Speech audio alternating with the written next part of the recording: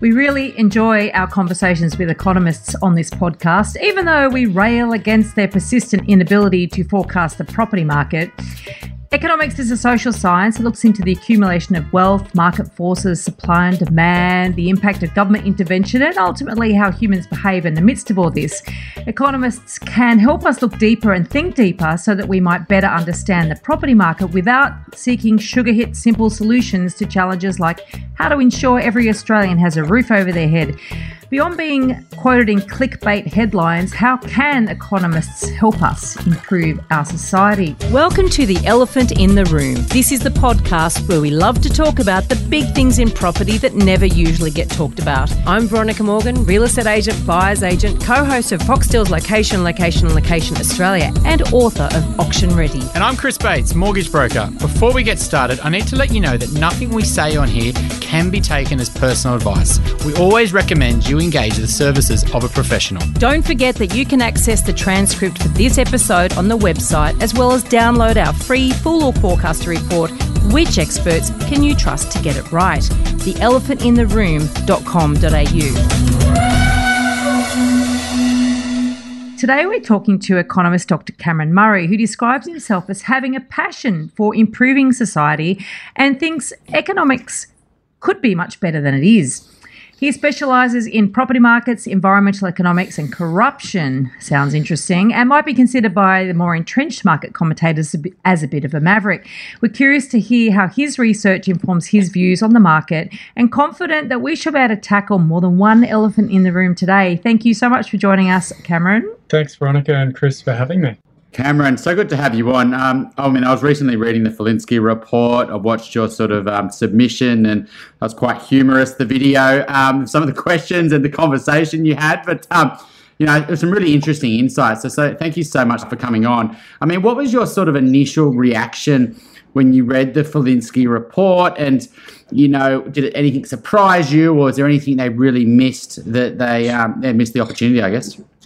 Yeah, look, I think the findings of the report were pretty well entrenched in the terms of reference when it began. It was called the Inquiry into Housing Supply, and we've had many such things. And so, although some of the submissions and hearings touched on, making housing cheaper for residents, a lot of it was just to do with sort of making it easier to be a property developer and making it easier to sort of make money by owning property. So I wasn't super surprised at how narrow the scope ended up being, but it was a good chance to at least touch on, some of the key ideas. And as you said, the hearing I was in with Jason Falinsky and the other committee members got a bit heated because I was trying to push the idea that, property is an asset, and we're all pretending that it's like apples, or oranges. And if you have a good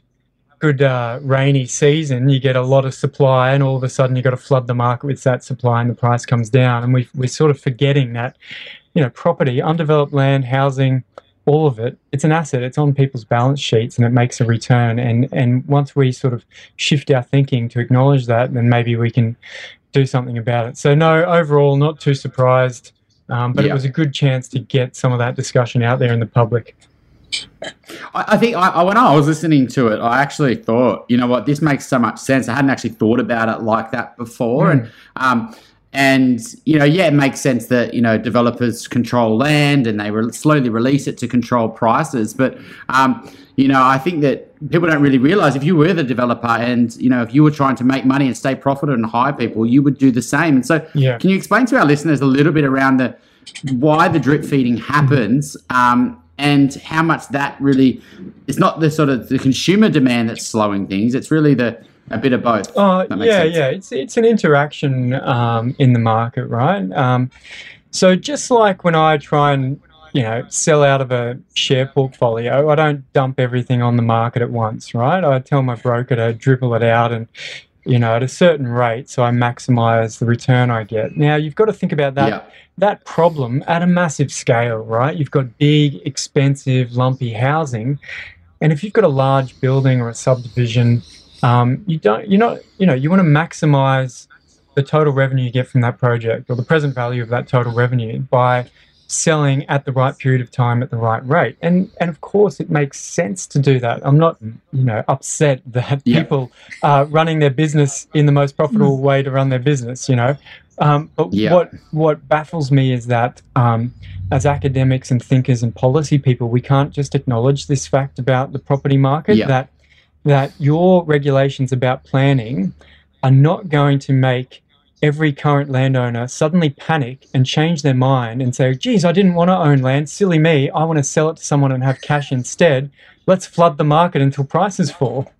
And, we know what that is, right? That's a property market crash when everyone decides they're owning the wrong asset.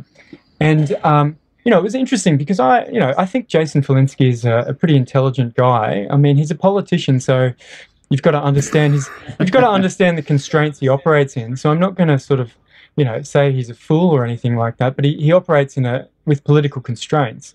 And he was reasonable enough to take my advice. And I said, go and ask some property developers to come in here and tell you how much they think prices are going to fall when you rezone their neighbour's land, right? And ask them if it's in their interests to rezone all these other people in their neighbourhoods and increase the amount of competition in the market. Because what they're trying to say is that, please provide us more competition through the planning scheme to make the price of the product we sell lower. Now, either they're the worst lobbyists ever, or they're sort of capitalizing on this myth about how property markets work, and they know that this is not going to happen. And so, Jason Falinski, he brought in some developers and he asked them, if we rezone the whole country for high-rise, is it plausible that prices would fall 20%? And they all said no. They said that's an abnormally high price fall. It's never going to happen. Don't be silly.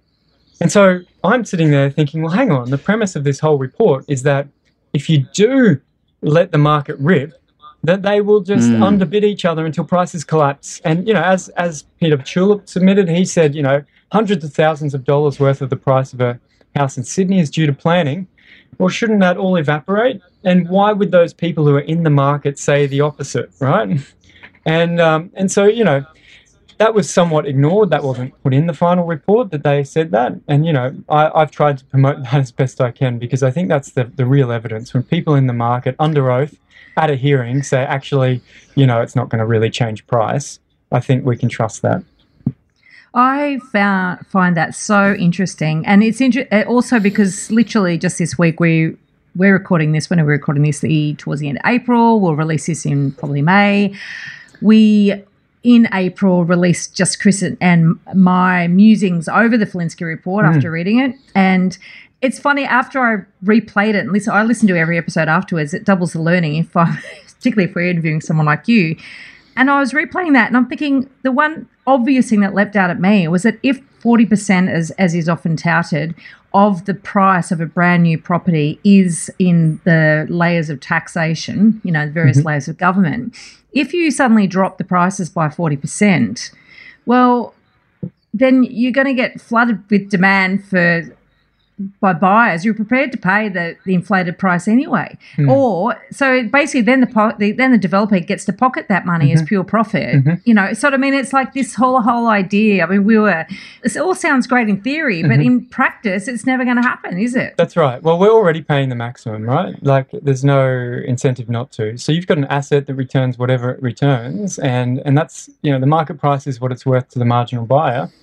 It doesn't matter it doesn't matter how you change the cost of that asset. So, for example, if there were two classes of BHP shares and one class of share had a $100 fee per year to own that share, well, that share would be worth less, right? It'd be worth exactly $100 a year less because it's an asset that comes with an additional liability. And that's the sort of true in property markets. And I guess we know that it's not cost-based, right? We know that this is not what's determining prices, because when you rezone land and the value goes up, the cost doesn't go up for the owner of that rezoned land, but they still charge the market price. They just take it. So it's clearly not based on the cost. And we could reverse that, we could charge them more and they would make less money. And I think, you've got to have a political economy hat on as well here and understand that, if it's true what is said that costs, for example, developer charges for infrastructure. If it's true that they get passed on to the price, why are developers upset? Because they can just put their price up by that much, and often they claim by even more. Some of them say, for every dollar of developer charge, the price goes up $2. I'm like, so you should be lobbying for bigger charges, right? Because you get $1 free for every dollar of charge, right? So clearly it's incident on them. It costs them when they own land, right? Yeah.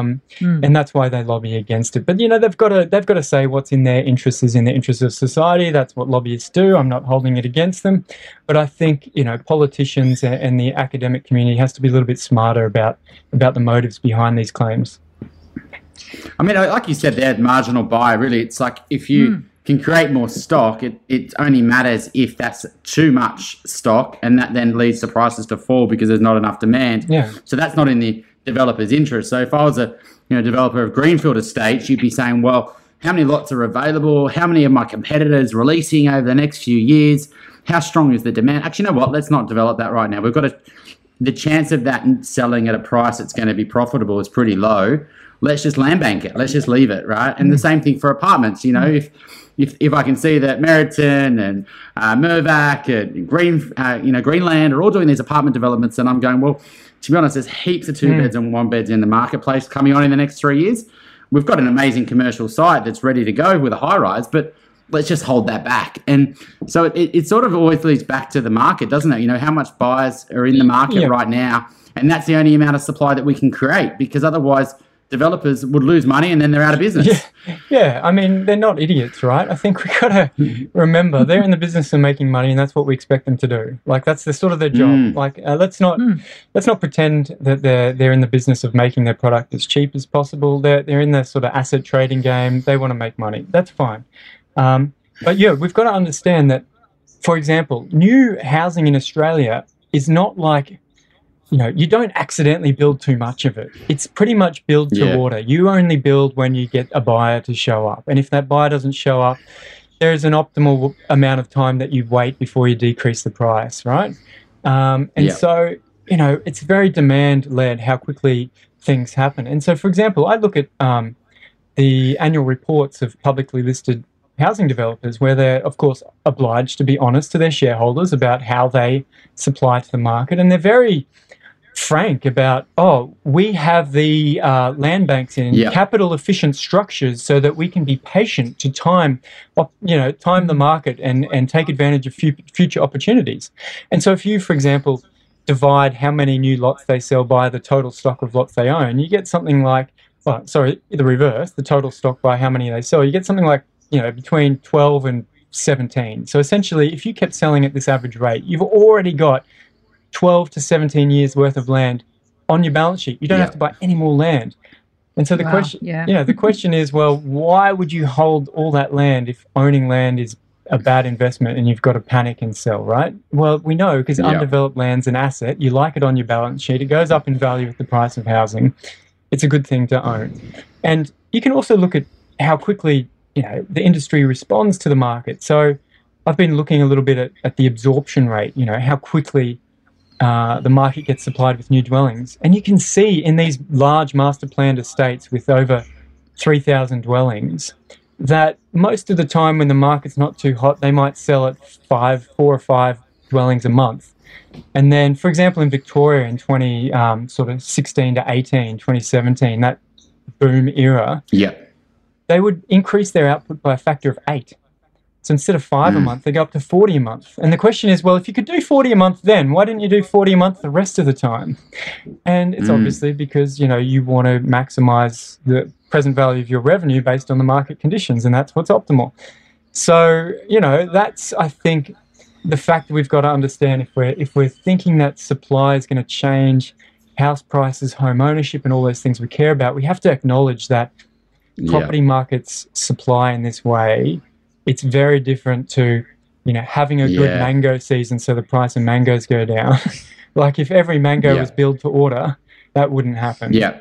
I mean, I'm massively for developers in terms of, they're playing a role in society. I know on our podcast we've highlighted a lot of issues with new stock and we don't really encourage our clients to go and buy any of new property at all, to be honest. No. And, so our listeners here are informed, right? They understand that. But we know that they play a role, and especially developers in the last 2 years have had a really tough time. Lots of developers are going under, employing thousands of people, building costs, etc. But I think it's just being, frank, this is, they're in business, right? And they've just got to make sure that they, are trying to stay sustainable. Yeah. And so we just can't assume that they're just going to flood the market and cause prices to fall. That's exactly right. Can I just mention one other thing? And this comes up a lot in the supply debate. We talk about governments releasing land. And I'm like, I go on realestate.com and I can't find any New South Wales government houses for sale, right? They rezone land, they respond to applications, but essentially only landowners can decide whether they're selling or not. And so I feel like this is just another one of those tricks to acknowledge that actually the market has a sort of built-in speed limit on how much it will supply. And for example, developers often complain that, it took me 7 years to get that land rezoned. I'm like, you're telling me you're in the business of building housing and you keep going and buying land that's not zoned for housing and complaining about it. Like, go and buy the zoned land if that's your business. And if your business is getting the zoning changed, well, stop complaining because, everybody wants rules changed in their favour.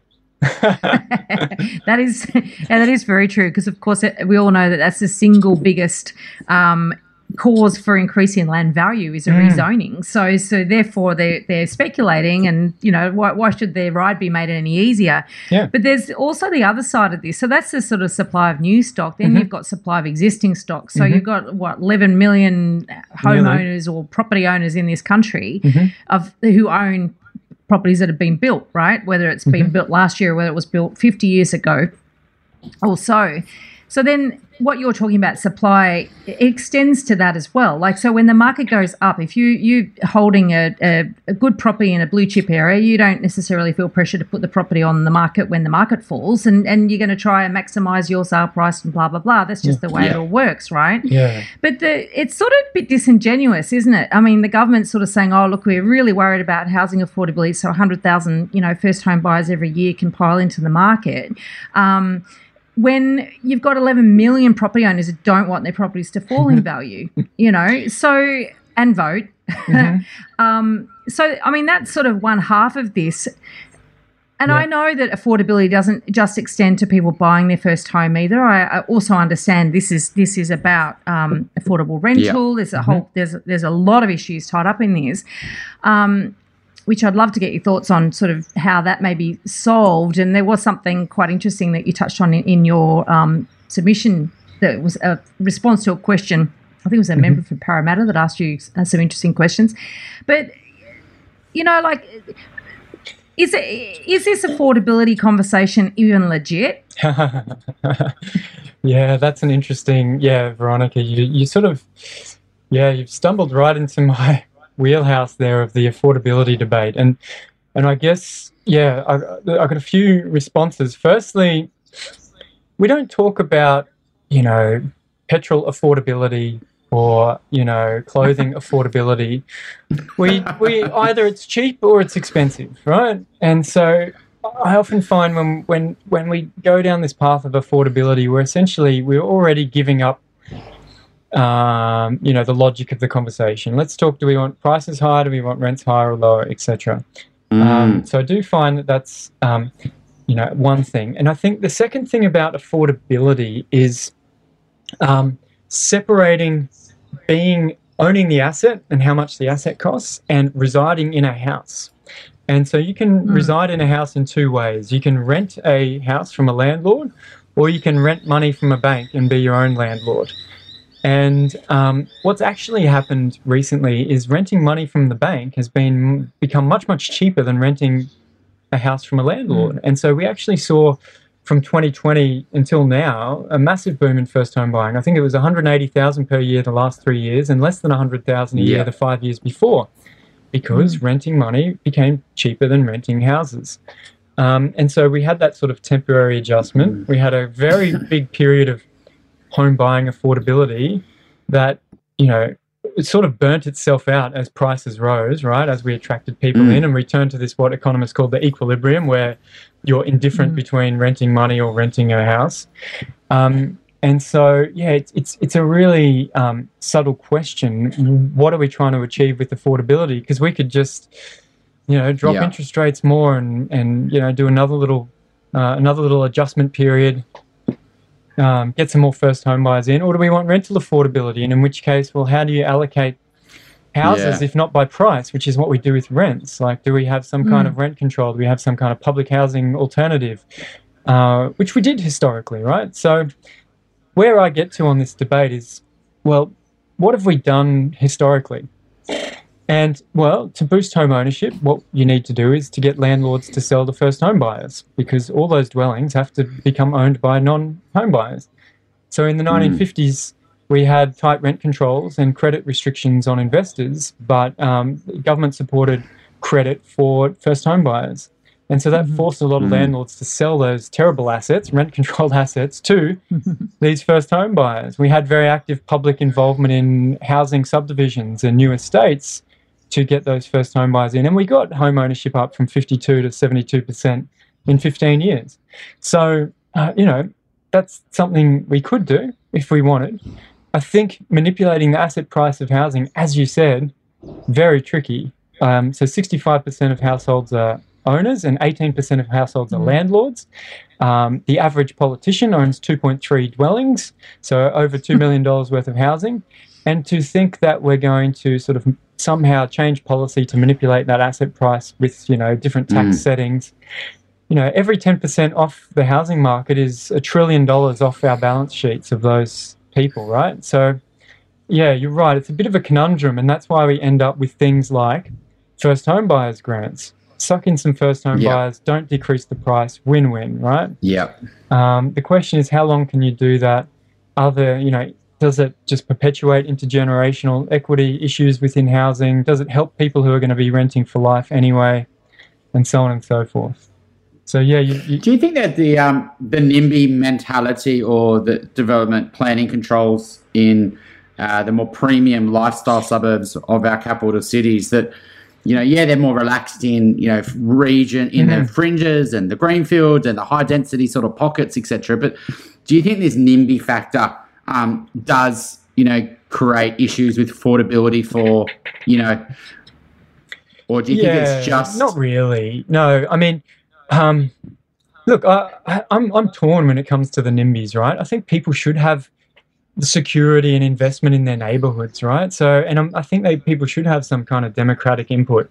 And so I guess my view is more that, the planning system needs to have sort of a more democratic response rather than a whoever's got the most time to attend meetings and write letters type sort of interaction with the community. Because I think most people are quite reasonable at the end of the day. I'm in Brisbane in West End, and since I moved here 15 years ago, the population's quadrupled, right? It's totally different. And I can tell you the main thing that upsets people is crappy-looking buildings with no effort to do anything on the street. The council's lagging with, the infrastructure. They basically say, we're going to have an extra 10,000 people living here, and, we're going to do nothing, basically, one extra bus stop or something. You're like, well, hang on a minute. Come on. Yeah, these guys have paid. Yeah. Well, the other interesting thing is these guys have paid their infrastructure charges to fund this. And so, look, I think there are definitely better ways to go about it, but I don't see it having broad effects on the level of prices or the level of rents. So, yeah, it might make some pockets relatively more attractive. So you can imagine there's a rental gradient. So some places get a little bit higher, others get a little bit lower relative to each other. But that whole curve, how high that is vertically compared to incomes, I don't think is really affected by this. There are just so many frontiers across our cities where there's plenty of potential for development that I don't see it being a major issue. Australia has got a very high percentage of home ownership compared to other countries in the world, even though it's been declining. Why is that? Why is that? Well, we sort of engineered it, basically. It wasn't always the case. In the 1800s, estimates put home ownership below 40%, nearly all the way up until the end of the Great Depression and the Second World War. So it's really a post-World War II phenomenon, high home ownership in Australia.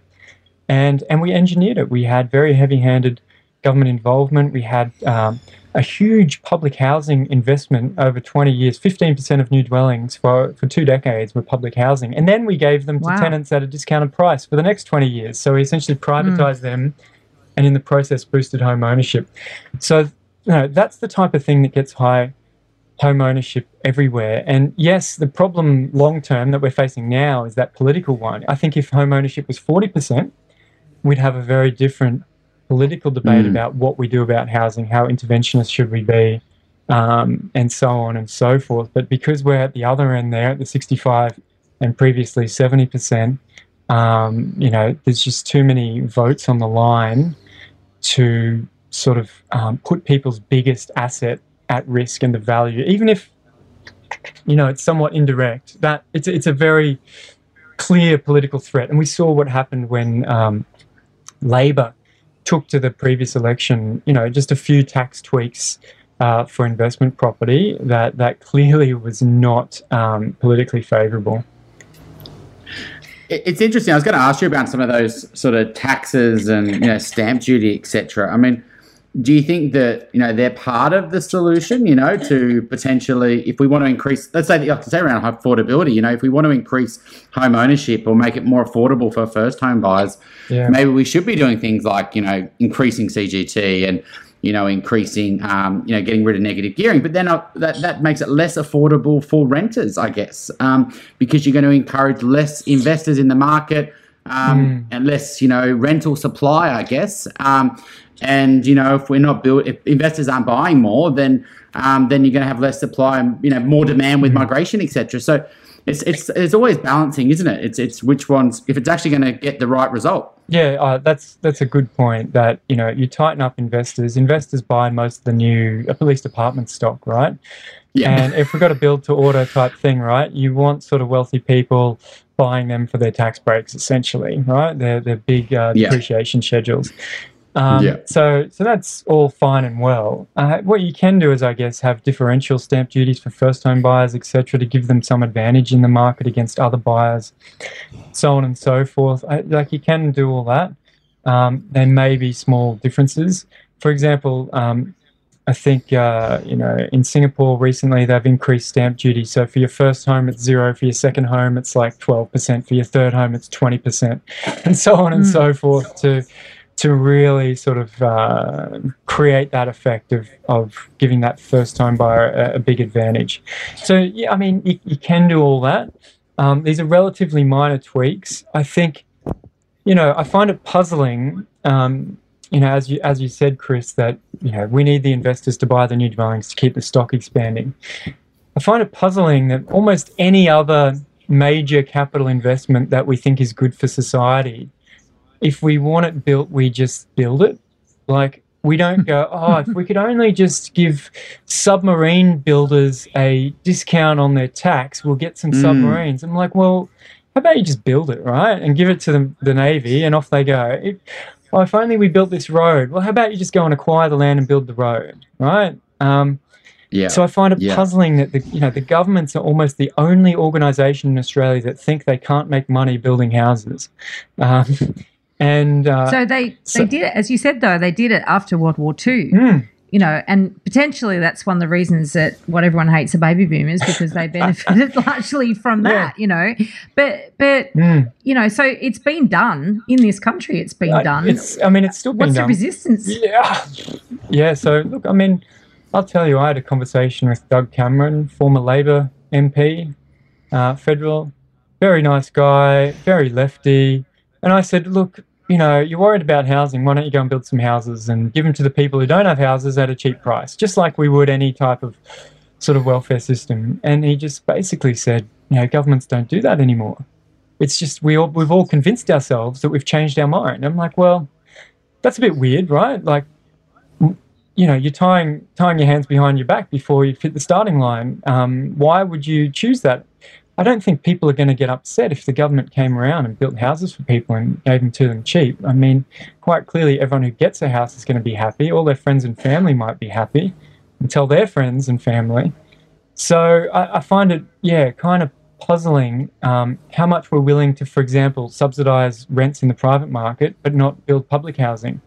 Like, for example, the New South Wales Land and Housing Corporation, the New South Wales, owner of the public housing stock, it's been selling off dwellings for the last decade, but the value of its balance sheet went from 32 billion in 2014 to 54 billion in 2020, even though it's got 1,200 fewer public housing dwellings, and they've all degraded and so on and so forth. So, they're out there just $20 billion in 8 years just from sitting on this asset and pretending that they don't have any money, it's too difficult to build houses, and it's costing us a fortune.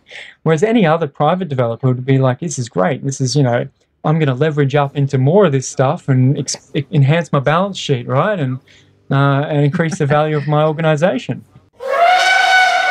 If you like what you're hearing here, please share this episode with others you feel would benefit. And while you're at it, why not leave us an iTunes review? 5 stars, please. Every review helps make it easier for other people to find us and hear what our amazing guests have to say. We love hearing your questions, and we're planning more listener Q&A episodes. Please send your questions in. You can send them via the website, which is theelephantintheroom.com.au, or directly via email to questions@theelephantintheroom.com.au. So, this model, is this the Singapore model that, from my understanding, that they help first home buyers? And I understand it through reading one of your articles. But is that sort of the model which you suggest we potentially should be looking at, where we basically give first home buyers a cheap home and allow them to get access to the market, and we try to build as many as we can, really, over the next 1, 2, 3, 4 decades, but you can only get one, I guess. Yeah. So, the Singapore model is a very specific way of providing public housing. Essentially, and it is the model that I now propose as what should we do, because of those political constraints you talked about, Veronica, that, anything we do that's obviously going to directly crash property values is a political no-go. But there's a stigma also into public housing and public housing tenants and dependency and so on. But what if we had public home ownership, not just private and public rental, but a public home ownership alternative? That's what Singapore does. So if you don't own property and you're a citizen or permanent resident, once you hit 21, you can apply as a couple to the Housing Development Board in Singapore, and they will essentially sell you a new apartment at construction cost, or less, or in fact much less. So the current price range, so a Singaporean dollar, Aussie dollar, is pretty much 1 for 1. It's between $90,000 and $300,000 for a brand new apartment. So 90 is more like a sort of 1-bedder, and a 300,000 is more like a 3-bedder. They will also lend you money at the cash rate plus 1.5%. So currently that's, less than 2%. And you can use your compulsory super to pay a deposit and the mortgage. So it's a massive, massive sort of welfare funnel of just getting people a house cheap when they're young. And so for your average Singapore couple in their 20s who buy an HDB dwelling, it costs them $0 out of pocket, because their combined compulsory savings pays the deposit and the loan. And they typically pay it off in 10 or 15 years. And so what happens is you create a parallel market. So there's a mandatory occupation period for 5 years. Yeah. And then you can sell it to someone else. Another eligible first-time buyer who meets all the criteria, you can sell it to them at a negotiated price. That other person will choose, do I buy the new one, or do I buy this second-hand one, which is in a different neighbourhood at a different price? And as long as you can buy a second HDB as long as you sell your first one within 6 months. And so you create this parallel, cheap home ownership market that is anchored with this price floor, because the public developer will keep building new houses at that entry-level price, and anybody in that market has that opportunity to buy that cheap house. So you're not going to bid it up to the same as the private market, because if you qualify, you can go buy that $200,000 apartment anytime you want. You just have to wait a couple of years till it's built. And so, I've interviewed people in the HDB in Singapore, new tenants in Singapore, people who work in the housing sector who've moved to Australia, and they're puzzled that other countries don't copy this because they went from below 20% home ownership in the 1960s to 89% today.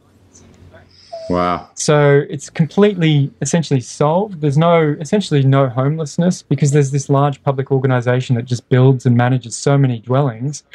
They just essentially put you in a dwelling for, $60 a month or some token amount, and provide other welfare services to keep you off the street. But it's very, it's hands-on in some ways, but it's hands-off in others because when you buy a new dwelling, you can actually fit it out however you like. You can go raw and have no kitchen, only an external door, no internal doors, and you can go buy a private contractor to build you any kitchen, bathroom, tiling, doors, anything you like, right? And do it the way you like and resell it later and buy a bigger one after 5 years when maybe you've got more kids or whatever the case may be. And so I think the reason I talk about this model is a few things, but the main issue in Australia is we saw a lot of first home buying recently, right? So it's very hard to say there's no first home buyers. The main issue really is this life cycle housing problem. So when you're in your 20s, you're paying rent, you're saving a deposit, and you're trying to start a family, and you're at your lowest income years of your life all at the same time. Yeah. Right? And then when you're in your 40s and 50s, your kids are growing up, right? You're in your highest income earning years, and housing's no issue back then. And so we've actually seen the age of first home buying in Australia go from 27 in 1980 to 39 today. And so it's really about giving young people their young adulthood back so that they're not essentially paying the rent, saving the deposit, all at the same time while they're being squeezed. So I picture it as a very pro-family, pro-lifestyle. In many ways it's pro-market because, once you set up this parallel system, people can trade within it. And I think it, navigates many of the issues we have right now in Australia. One of the problems, there's lots of problems, so I think, with our grant system. I think the main one is really just is not really there to help first home buyers. It's actually there to help the construction industry. Because the problem is, and this is what a lot of first home buyers don't realise, is that if they use grants, go and buy a brand new property, then where's the secondary market for that brand new property? So say they get divorced, say they something happens, they need to move. And I interviewed countless first home buyers who got caught in this way. And investors similarly, in the sense that the negative gearing is greatest for a brand new property. That property's 1 year old and gets sold, you have a lot less opportunity to negatively gear, right? So who's the secondary market for it?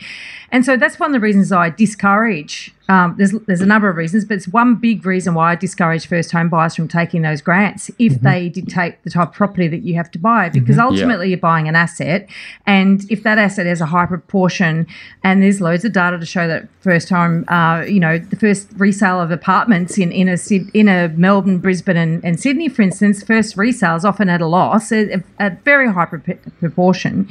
So therefore, you're not really buying your first home. You might as well start renting. You're going to be better off financially if then take that free money from the government. So how does that differ, I guess, in a way from the Singaporean? Yeah. You say that there's like this parallel market, so you can trade within that market. Is that? I guess? So essentially, they sort of get over the fact that there is a premium. Well, there's actually more of a premium on the second-hand dwellings there than the new ones. Usually because they're in more established neighbourhoods, and so it gives you a bit of a premium. I haven't even told you that in addition to all of this, there are income contingent cash grants if you buy brand new, and further cash grants if you buy within a kilometre of your parents. So it's about fostering this family, looking after its elderly parents as well. And so you can get up to $80,000 additional grant for buying new. Now, so let me give you a bit of a ballpark. So you might buy that new HDB dwelling for $300,000. The sort of next best alternative second-hand one might be $500,000 in the HDB market, and then a private condo in that sort of similar area might cost $1 million. Wow. So the other thing that I think the Singaporeans really like about the system is you do get a chance to make a bit of capital gain in that market, but it's all just scaled down compared to the private market by, less than half. And so, one of the issues you'd probably have to overcome here is people buying new, getting their subsidies, and then in 5 years selling and, making $150,000 or whatever the case may be. It's seen as a good thing. Yeah, it's seen as a good thing. Yeah. And, the less that premium, so to your point, Veronica, the less that it goes up, the secondhand market fetches a premium on these apartments, and it's probably the better in a way. It sort of discourages turnover and people trying to speculate in what's meant to be just a home ownership market for people to occupy their dwellings. Yeah. I think as Nightingale, I'm not sure you know much about their model, the housing model, which is sort of I guess it's an innovative strategy. I mean, they buy land and they partner with architects that are willing to give their time at a much lower rate. They cut out, marketing costs and commissions to people selling, and they've got a huge demand of people that would love one of their buildings. They're very architecturally nice buildings. They're green, sustainable. They cut out all the things that would make a building more expensive. They build really smart. And then they also give restrictions to the people buying them. So it's like a ballot system. You get lucky if you get one. You can't sell it if and you don't want to sell it because the building's all built around community. And I think you got to sell it within that at a fixed price. You can't make a lot of gains out of it, etc. And it's been very. It is, I guess, an innovative strategy there. I guess it just depends on how much can you actually release. If you've got 100,000 first home buyers or 200,000 first home buyers that would love this new government housing, how are they going to build all that? And maybe it's literally got to be a ballot system, and maybe they can supply 5,000 a year or 10,000 a year, but they're not going to be able to really saturate the demand where developers are still going to be able to be out there, selling to first home buyers. And maybe it has to be, key workers, I guess.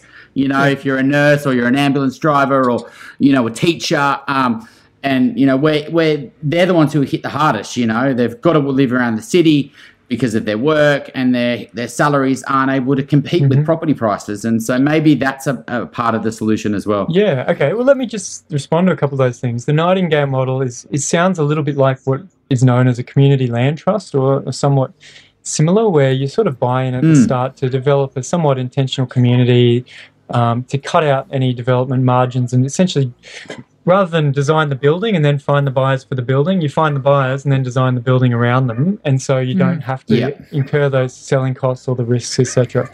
Look, I've been involved with groups of people trying to do that in the past. It's very difficult, very difficult to coordinate, right? And I wish these guys all the best of luck as they refine the system, right? Because you've got to screen people, make sure they've got the money. There's no building. How do you get the money? And so on and so forth. There's lots of coordinating steps that developers do that you have to do in a slightly different order that no one's really ready for. So I would encourage and support all of that. I don't know what sort of policy change we can do to encourage sort of lenders to be more active in that sort of space, to manage risks of people getting in up front but then who have to withdraw before the building's complete, and so on and so forth. All those things I would love to iron out. If you do that, maybe you can get some scale with it, and that could be a great, additional choice in the housing market. I'm a big fan of more choices rather than fewer choices when it comes to housing, right? So I would love more community land trusts. I'd love more social housing. I'd love more alternatives, ways to access housing, and more secure ways. So I think that's great. In terms of the scale of, getting a public housing supplier, we build about 1.5% to 2% additional stock a year, so about 150 to 200,000 dwellings. Just remember, all the 10 million dwellings are already owned in the private market. So a lot of first home buyers, we worry about them, but a lot of them are just, from well-to-do families with plenty of assets and good jobs, and that's why they're buying a home, right? And so quite a few of them are still going to just buy in the private market because they've got 10 million houses to choose from. Yeah. Well, whatever's up for sale, 50,000 or for, whatever happens to be for sale, right? Yeah. But they got the choice, and they get the exposure to that asset return by buying in the private market. So my sort of expectation would be, if you started sort of Australian version of the Singapore model, and my proposal is called Housemate instead of the Housing Development Board, because I like the JobKeeper, JobSeeker, Housemate, Medicare, all those Aussie names for policies, right? I think what you'd end up doing is building around 30,000 a year. So about a third of first-time buyers you'd get. I guess the problem is the first transition period, because you've got so many people who haven't bought a home at many different ages all at the same time.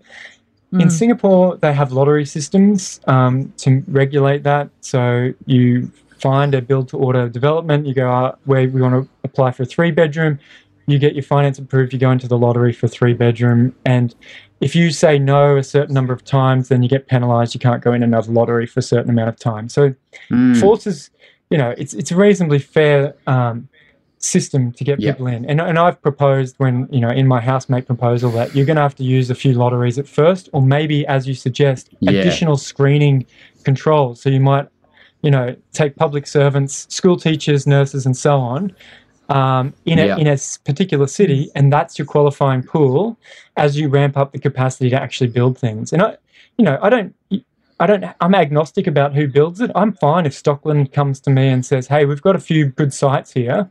Can we bargain up front for a bulk price for Housemate to buy everything, take away our risk, and we will keep our guys employed, pumping this out in the background at no risk to us, because you've already essentially agreed to buy the whole thing.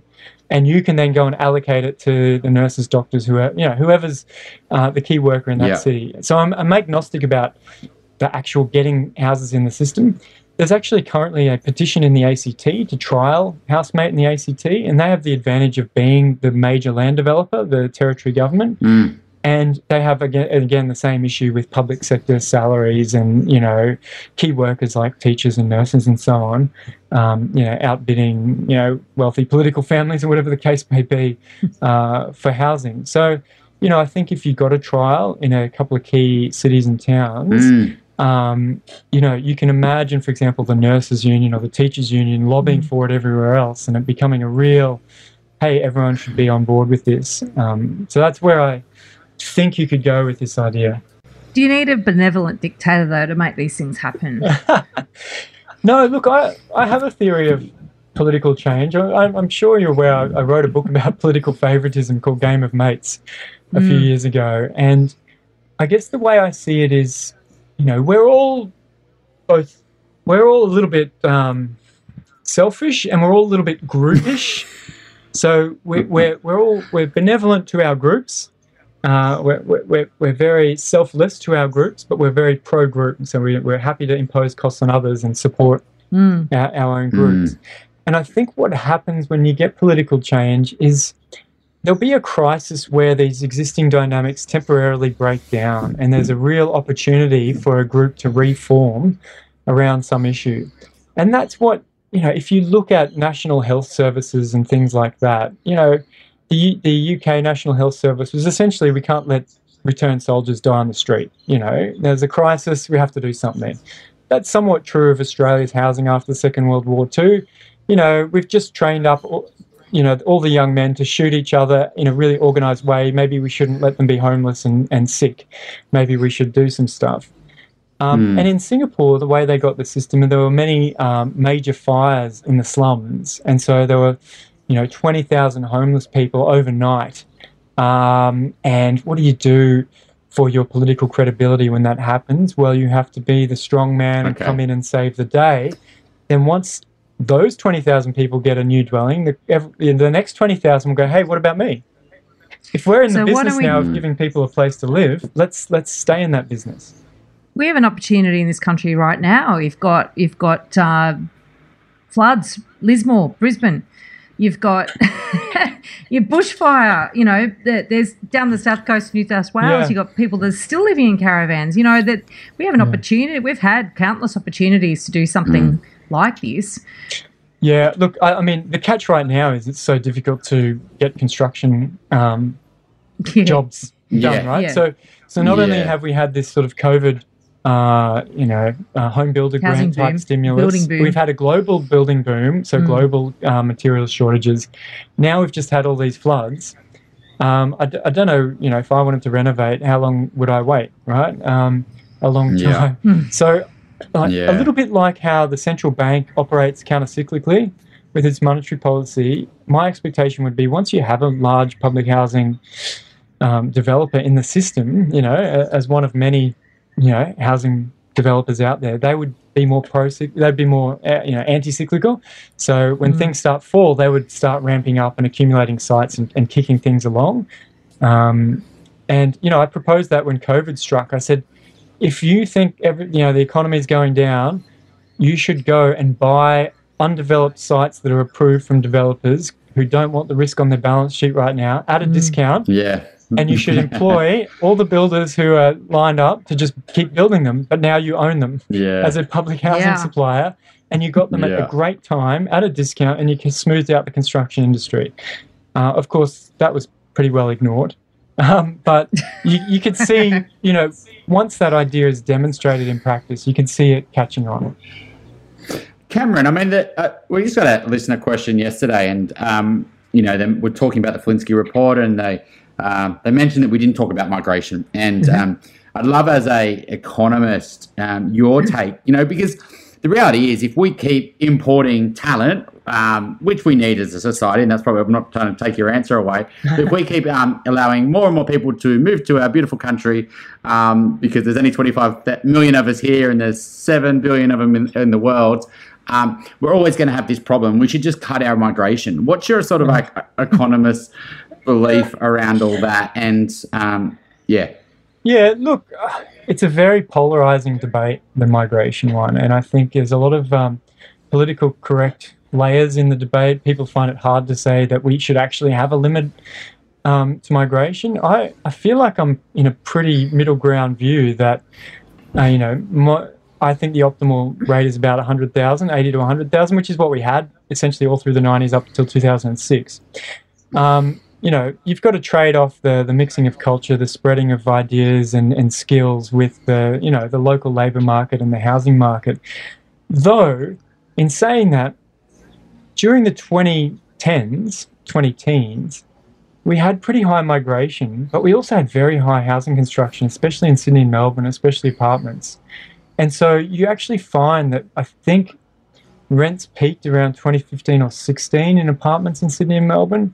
So, there might have been some bit of a temporary effect on housing, but I don't think it's very big. And I think a lot of the mistake people made in 2020 when COVID started was that they thought that migration was doing a lot of the job of keeping house prices up. And so if that collapsed, prices would come down. And my view was, but we've also been building a lot. Rents are relatively flat. I can't see how it's doing a lot now. And so, in fact, in May 2020, I did a podcast and predicted that prices in Australia would get more likely to go up 20% than down 20%. And of course, all of social media called me an idiot and wanted me to hand my degree in. And we missed you in our full forecaster report. We should have given you a gold star. I think it was just me and Chris Joy. I don't know if you know others who were at the time. Yeah, we know Chris. Yeah. Stuart Weems. He was one of the gold stars. Yeah. So I think the impact of migration on housing is overblown. The impact of migration on entry level labour, is real and reasonable, but in economics it's all about trade-offs. I don't want closed borders. I think it's been terrible the last 2 years, but I don't want 250,000 a year permanent migration either. At one stage it was something like 1 in 8 people under the age of 30 in Sydney was a foreign student in 2019, right? It was pretty crazy. So you can imagine, a lot of competition for entry-level jobs in that sort of circumstance. So, Anyway, that's what you're saying. The effect on, I think, housing was overblown, and we're in a world of trade-offs. I don't think closed borders or open borders is the right one, but probably a bit less than what we had before COVID is optimal. Potentially, one of the reasons that the impact on, or the expected impact on housing is overblown is because migration would potentially have more of an impact on the brand new segment of the market. And you can see there's been, and not COVID notwithstanding, you can see over the last property boom, say in Sydney and Melbourne, 2013 to 17, you got some apartments in brand new complexes and areas, whole areas, where values have been falling, whereas property prices and median prices are rising. So this is not necessarily new, you know what I mean? So there, I guess it's a bit naive just to say, oh, well, God, if we're going to have no immigration, then prices are going to fall. It's showing a complete lack of understanding of really the segments of the market as well. And, this is something that I still find quite astounding, that you can have types of properties and individuals losing money when everything else is going up, and the same things happened in the boom last year. Yeah, well, I mean, it's interesting. In inner city Sydney and Melbourne, I think apartment rents are basically where they were 10 years ago right now. So, that's great in my view. So if you can't rent a house in Lismore, move to inner city. But you can't. Yeah, the regions are where the way I see what's happened in the regions is essentially people have taken their inner city incomes and moved to the regions and squeezed people out. I mean, it happens in gentrifying suburbs where all the hippies used to live, and the high incomes move in and squeeze them out. We've just sort of seen a different geographic pattern of that take place. But I like having lots of apartments in the city for people to choose from. Like it's, people I think misunderstand. I don't think planning's to blame for high prices, but I want more houses than fewer houses. I support having more dwellings to choose from, that's for sure. So, Cameron, we do a segment called Property Dumbo. Have you got a story that we can learn from, a mistake that could be avoided, I guess? It doesn't have to be yourself. It could be, just a story of somebody doing something. Look, my head lives in policy land. I can tell you an interesting story about public housing and, the New South Wales government planned to sell all this public housing, and they planned to raise, $400 million in 2014. They're like, this is going to fund our new public housing. And what's really interesting is the dumb move was actually to do that. What ended up happening is they delayed it. There were all these delays, and they didn't sell most of it till 2017, and they actually raised $700 million, but purely by accident, when they'd only intended to raise $400 million. So I think that's sort of pointing out that logic before, that owning real estate assets is a good thing, and when our governments panic and sell because they pretend they don't have money, they're often just giving the gains to the next person. And did they actually build the public housing with that money? Yeah. They're slowly using the revenue to build public housing. It's very slow, and I think. What can you do about that in some ways? It's not a good time. Yeah. Apart from housemates, so just one last question, if I may. What are you so sick of hearing in policy land, as you say? And what would you just like to say, get over it, let's just get on with it, and these are the things that you would recommend? Well, the current thing that's been on my mind, there's probably a lot of those, but the current thing on my mind is this price to income ratio. Everyone's saying, price to income's high, therefore it's unaffordable. Yeah. I'm like, but you're basically just restating the yield of the asset in a different way. What you're saying is this is a relatively low yield asset, or that you're relying on capital gains. And does that mean property's unaffordable? Well, no. If interest rates are 2% or 8%, many different price to income ratios can be affordable. So I think, So that's sort of the main one, misinterpreting an asset yield for a measure of how much it costs to occupy a house. I think if we could never use that metric again, and actually talk about sort of rent as the cost of occupation and the price as the price of the property asset, we'd go a long way to clarifying a lot of the debates that we have, where we confuse, demand for occupying a house with demand for property assets in a portfolio, for example. That would be my one clarification. Oh, I think it's really interesting because, I guess level one thinking, people go, property's worth $3 million. How can someone on $200,000 afford that, And the reality is a person not on $200,000 is affording that. And, you know what, they're putting all their eggs into that basket, and so they've only got a mortgage of 1.5 million. And you know, it's very sort of surface level. And you know, there's other pockets where maybe it's only 2 times income, you know, and etc. So yeah, I agree. It really frustrates me when, and I think a lot of, you know, in financial advice space is they have that sort of level one thinking with the property market is it's a very low yielding product. How can it possibly go up? And they forget to add in the capital gains. They forget to add the lifestyle impact and, you know, and all these other elements to it. And so I do think you've, you know, a bit of a bugbear of mine is those sort of, you know, level one thinking around, you know, trying to simplify the property market into numbers rather than, you know, all these other elements into what causes a price of an asset to be worth something. Yeah, no, but I think you're right. Like, the property market is not that difficult to understand, I think, if you take that one extra step. It's like, I think, you know, there's a lot of interest out there from developers, from financiers, from banks, for a lot of people, from developers. They all have an interest in misrepresenting what's going on, right? Well, you guys are able to talk openly and say, you know, new apartment's not an ideal investment. Developer will say, great investment, depreciation, return. And you're like, but actually, you got to compare the total return because this thing over here gets capital gains, right? And you got to understand the different dynamics of the suburb because you obviously, you know, you want to compare total returns. So, yeah, I totally agree on that. And I do find it amazing how many of these sort of myths that are sprinkled around the discussion just never seem to go away, no matter how many people are out there like you know, just trying to stick to the key points, right? Yeah, the property bears have a few different points, and you know, house to income ratio is one of those, etc. And you know, and they just keep on banging these points, and you know, migration is going to cause property prices to crash, or you know, and I sort of try to drag them up and try to have these conversations. That's what the podcast is about. But unfortunately, they get stuck in that camp, and they just can't get their brain to take that next step. So I think it's thank you so much for coming on today. I think it's been an amazing episode, and yeah, we'd definitely love to get you back in the future as well. I'd love to chat again. Thanks for having me, Veronica. Thanks very much, Chris. If you're looking to buy your dream home or an investment property in Sydney's inner west, eastern suburbs or North Shore, my team and I can help you buy without regrets.